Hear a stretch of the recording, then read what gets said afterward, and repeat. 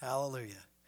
Well, let's look at the scripture with me as we continue talking about Jesus encounters. We're going to be looking at the Gospel of Luke, chapter 19, verses 1 through 10. If you are taking notes, I encourage you. You should have gotten a little note card with your bulletin. Please follow along. You will find that very helpful as we are going through the scriptures. Let's read together Luke 19, 1 through 10. And he entered and was passing through Jericho. And behold, there was a man called by the name of Zacchaeus.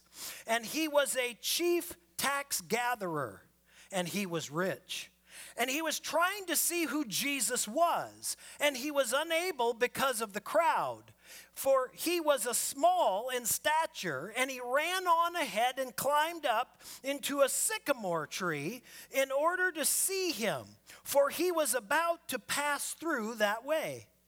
And when Jesus came to the place, he looked up and said to him, Zacchaeus, hurry and come down, for today I must stay at your house.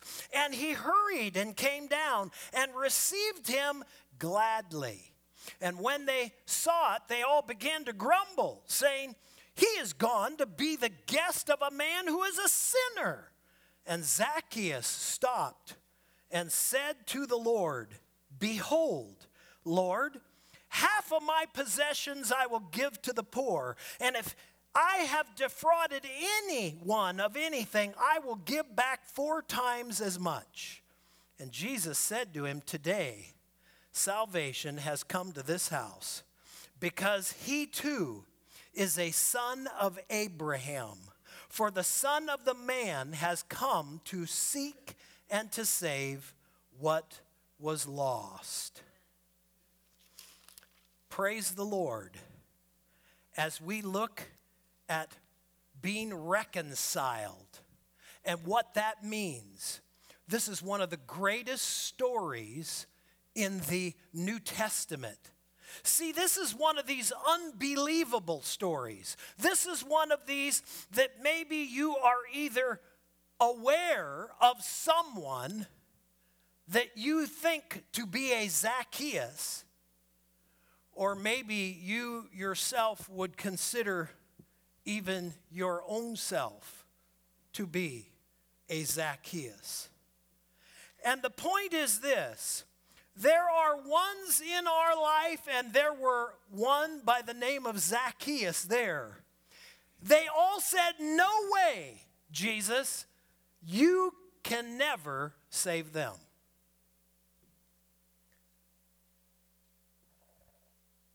The worst of sinners. We all have those that we would call to mind, maybe. I don't know who it would be. I believe really for each person, it may be a little bit different. For you to think of, for you to consider. See, in this passage of Scripture, he was rich and he was a tax gatherer. Now, as we get close to April 15th, how does that resonate? He was not well liked. He was somebody who not only, but see, he didn't collect for his own country. He was a tax collector, collecting taxes for someone who was occupying their nation. So he wasn't even collecting taxes from their own government for their own people. He was collecting taxes for someone else. And then to top it off, he was wealthy. And I mean, people despised him. People thought, you've got to be kidding me. There is no way. And see, sometimes I think our perspective and our paradigm needs to be changed. See, sometimes we need to, as the scripture says, go as the Father has sent Jesus. Jesus came not condemning the world. The world was already condemned. The world was already lost in sin. Jesus came to love them and show them the light so that they may be saved, so that they could call upon the name of the Lord. And here in Jericho, it could have been so easy, so quick to have walked right by him. But Jesus had very clearly already had an impact on Zacchaeus. He hadn't even met Jesus yet. Jesus was already working on his heart before he got there. Do you know that there are people that God is working on already before you even get there? Don't let us become so arrogant in our Christianity to believe that we will save anybody. It's only Jesus who saves. It's only he. We can be a vessel and we give out a message. He does the saving. He does the redeeming. He does the reconciling. Jesus had already been there in Zacchaeus' heart. It was evident because Zacchaeus wanted to know who Jesus was. He had already had an intrigue to the point where it says he was a little guy.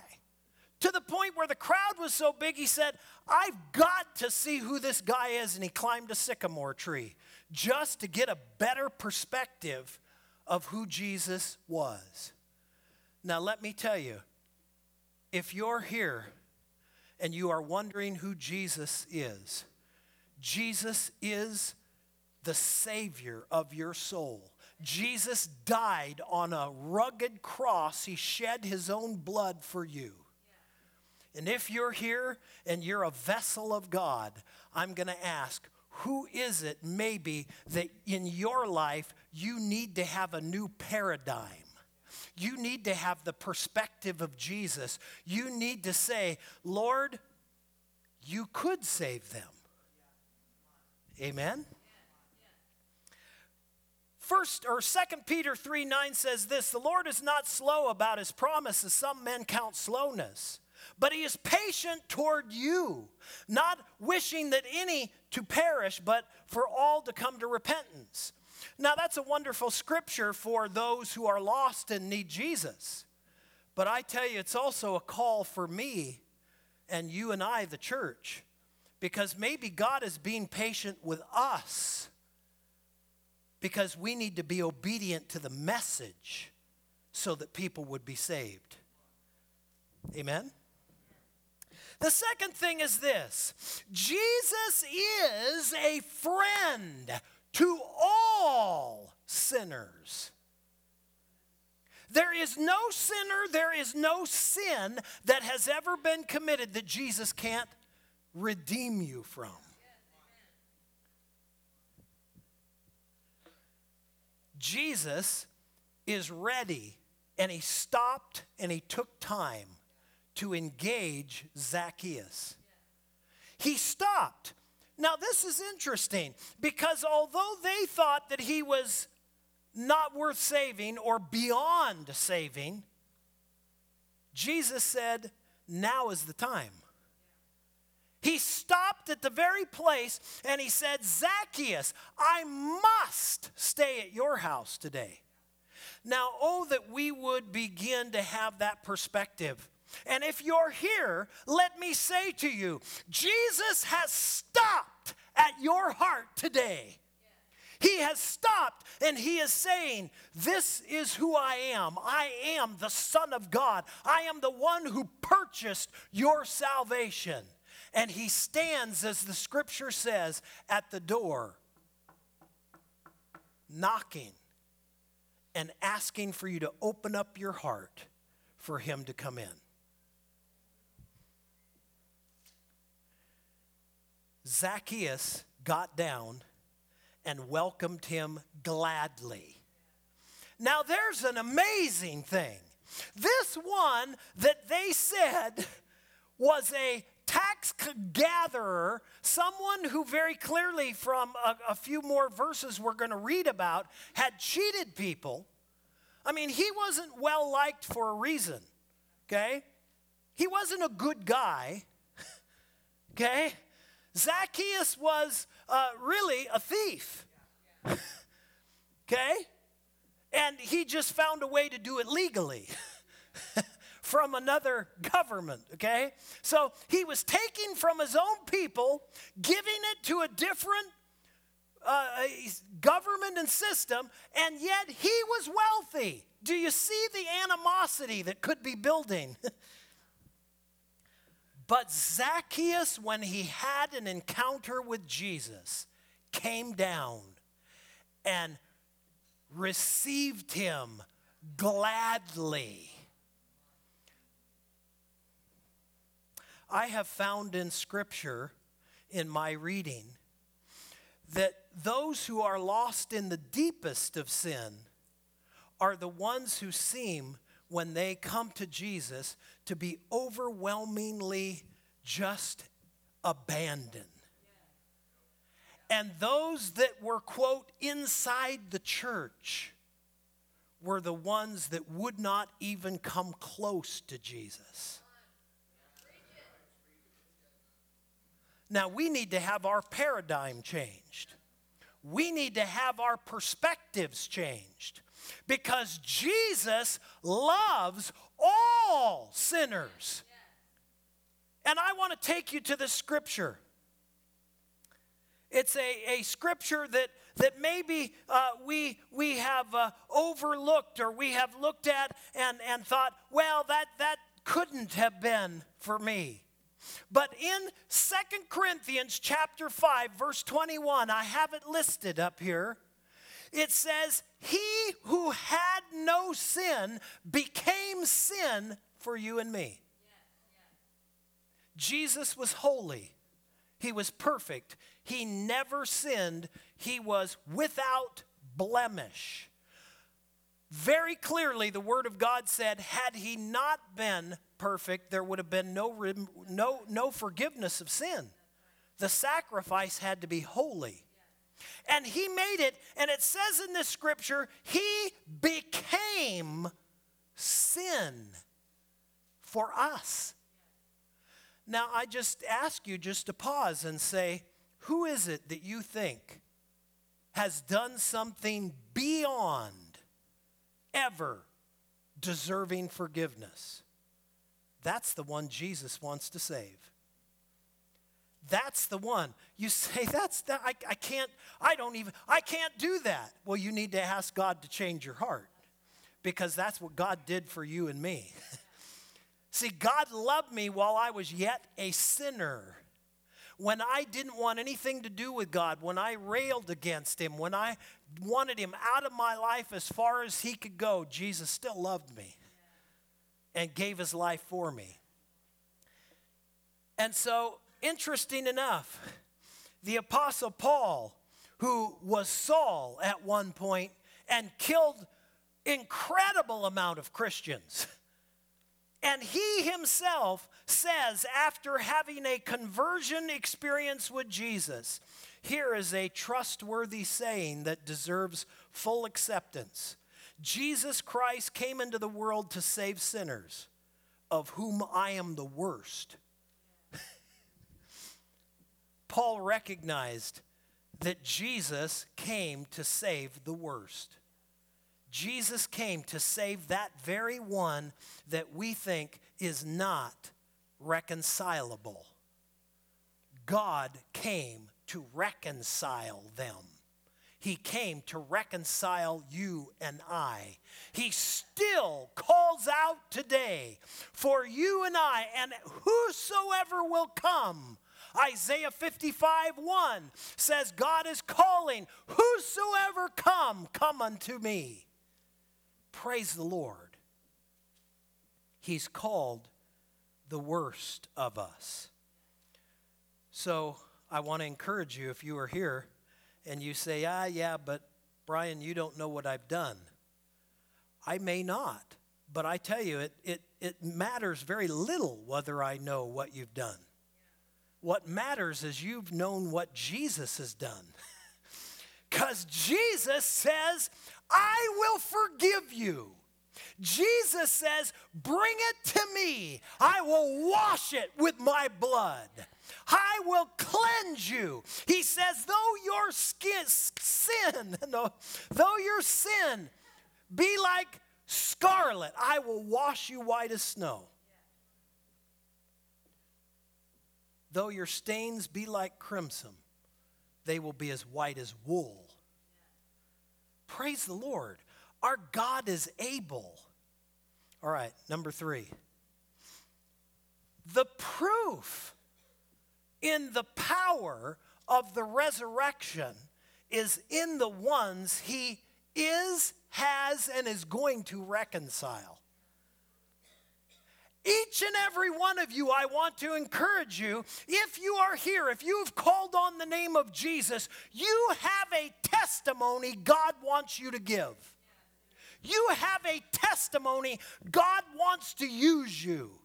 And until I will say, you who know Jesus, if you are here and you say, Pastor Brian, I just can't find satisfaction with what I'm doing, even knowing Jesus, what you need to do is get on God's page and stop being a part of the world system. God has called you with a purpose, not for you to run a race of life like a hamster in a wheel over and over again and die. God's called you with purpose.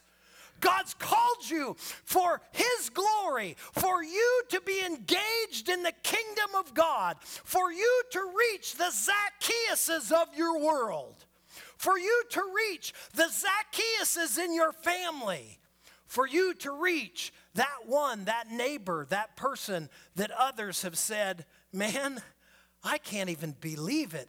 He's gone to be the guest of a sinner.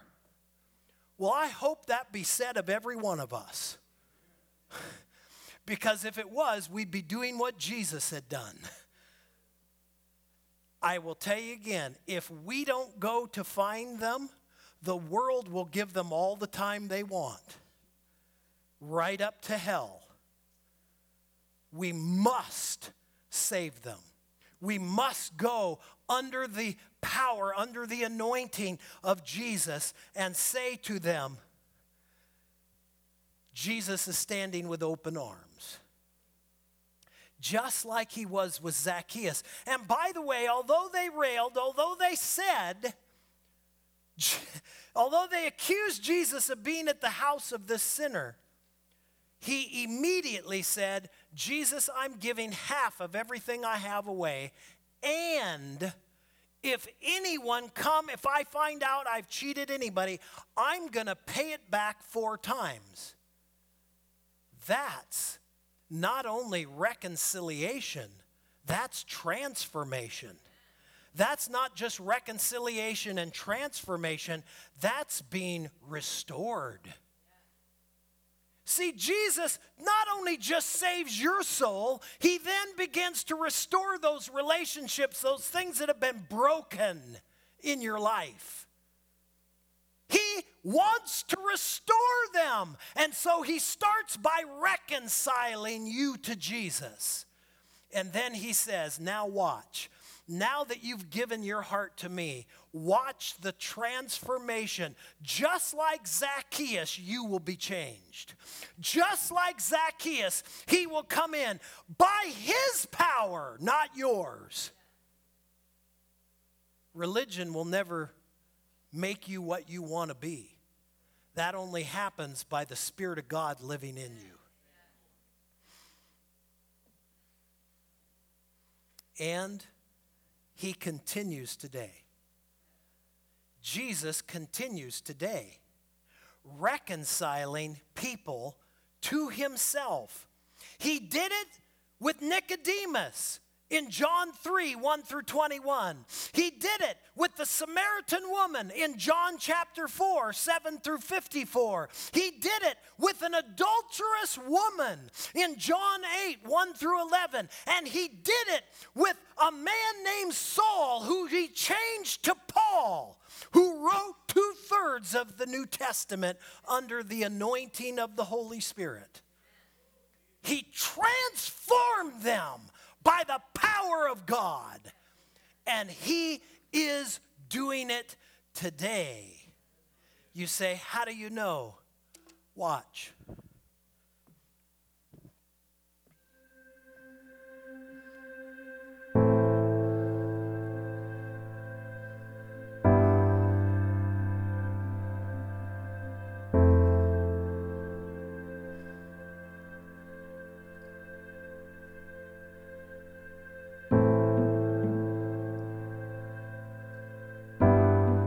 basically what really kind of started the relationship off, in my opinion, was when we were writing, we started talking about kind of doing this little guess what God did for me type thing. And it was kind of going back and forth between letters over the weeks and stuff. And it was kind of like, I dare you to do something better than what I just told you. So that's kind of how we started off. And we really had a good time doing this because we pray for each other.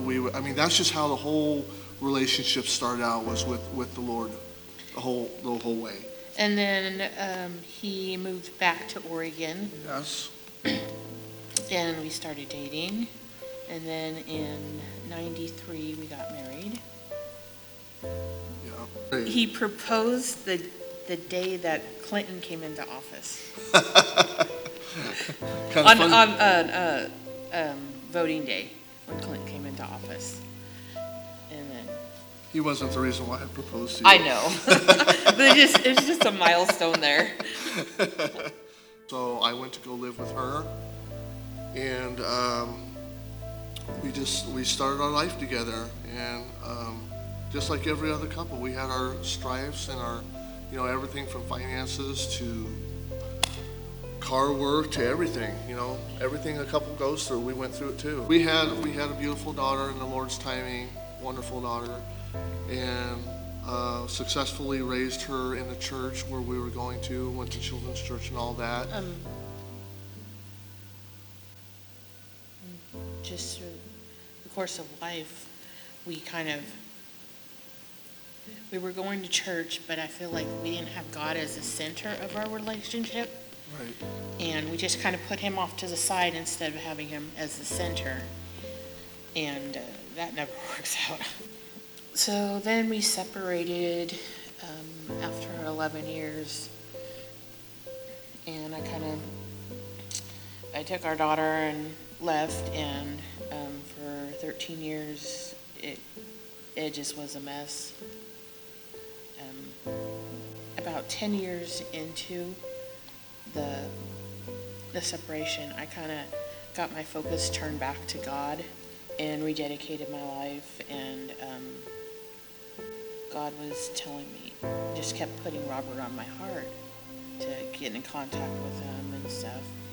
And at first he was a little hostile. Yeah, I was. Not wanting to talk to me at all, and he was adamant that he wanted a divorce. And I was totally crushed. I mean, even after 13 years of being separated. And I kid you not, 3 different times I had the money for a divorce. I could have walked into any divorce office and paid cash 3 different times, and all 3 different times that money was taken away. All 3 different times. I kid you not. So then I contacted him again, and I said, "Are you sure? I want to make sure that we're going to make the right decision." So I started telling him about what had happened in the last 5 years and stuff, and he seemed to really got excited about it, about what God was doing in my life. And then he started telling me what God was doing in his life. And that night we talked for 3 hours straight. When she asked me one final time, because the Lord, she's dealing with a bitter heart over here. When she asked me one final time, "Robert, what do you want to do?" It just stuck in my mind, why am I the only one who wants a divorce? Why does she want to get this going? And that's where we started connecting again, once again. She let me know about NorthLake, and she let me know about the wonderful things that she saw, just on her first Sunday here. And just her heart was just transformed, and the way she was talking to me was just like I was actually somebody. There was no bitterness between us. It was like, once again, it was more like that, well, look what the Lord has done for me. And so we kind of got rekindled with that whole thing again. He's just laying it all out. I've been wondering for a while now what my future was again, and it seems like he's laying out the future right in front of me. He's saying, what I thought was impossible before, the Lord was saying, no, this is what I want you to do, and you're not going to be the one that does it, I am. And I personally felt that the Lord was telling me when I prayed about it, the Lord talked to me about just some major things, like some healing and some beautiful things that were going to happen between the two of us if we now it's time. So we're following through on everything that the Lord is telling us to do, going through with counseling that we've started, having a recommitment ceremony, and just having a wonderful time just ministering to each other and seeing where the Lord's going to take this. And this is only just the beginning. I'm realizing that He's the one in charge now, and I can stop trying to play like I'm the one that's in charge. He's in charge now. Lord, you go.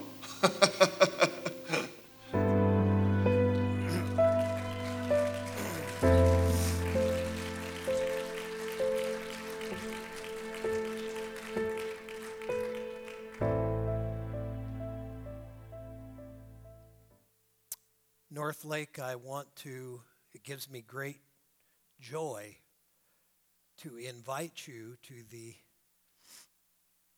recommitment ceremony on May 22nd on Tuesday at 7 o'clock.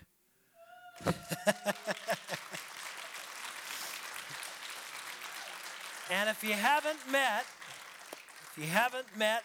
Robert and Barb, they're wonderful, wonderful people that Jesus has transformed by His power.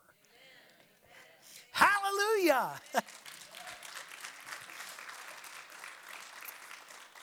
He reconciles those whom He loves. And it says, God so loved the world.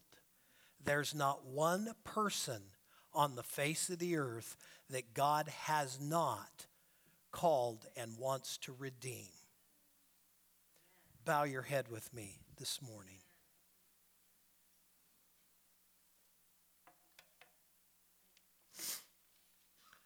I want to give an invitation to you. Maybe you came to this service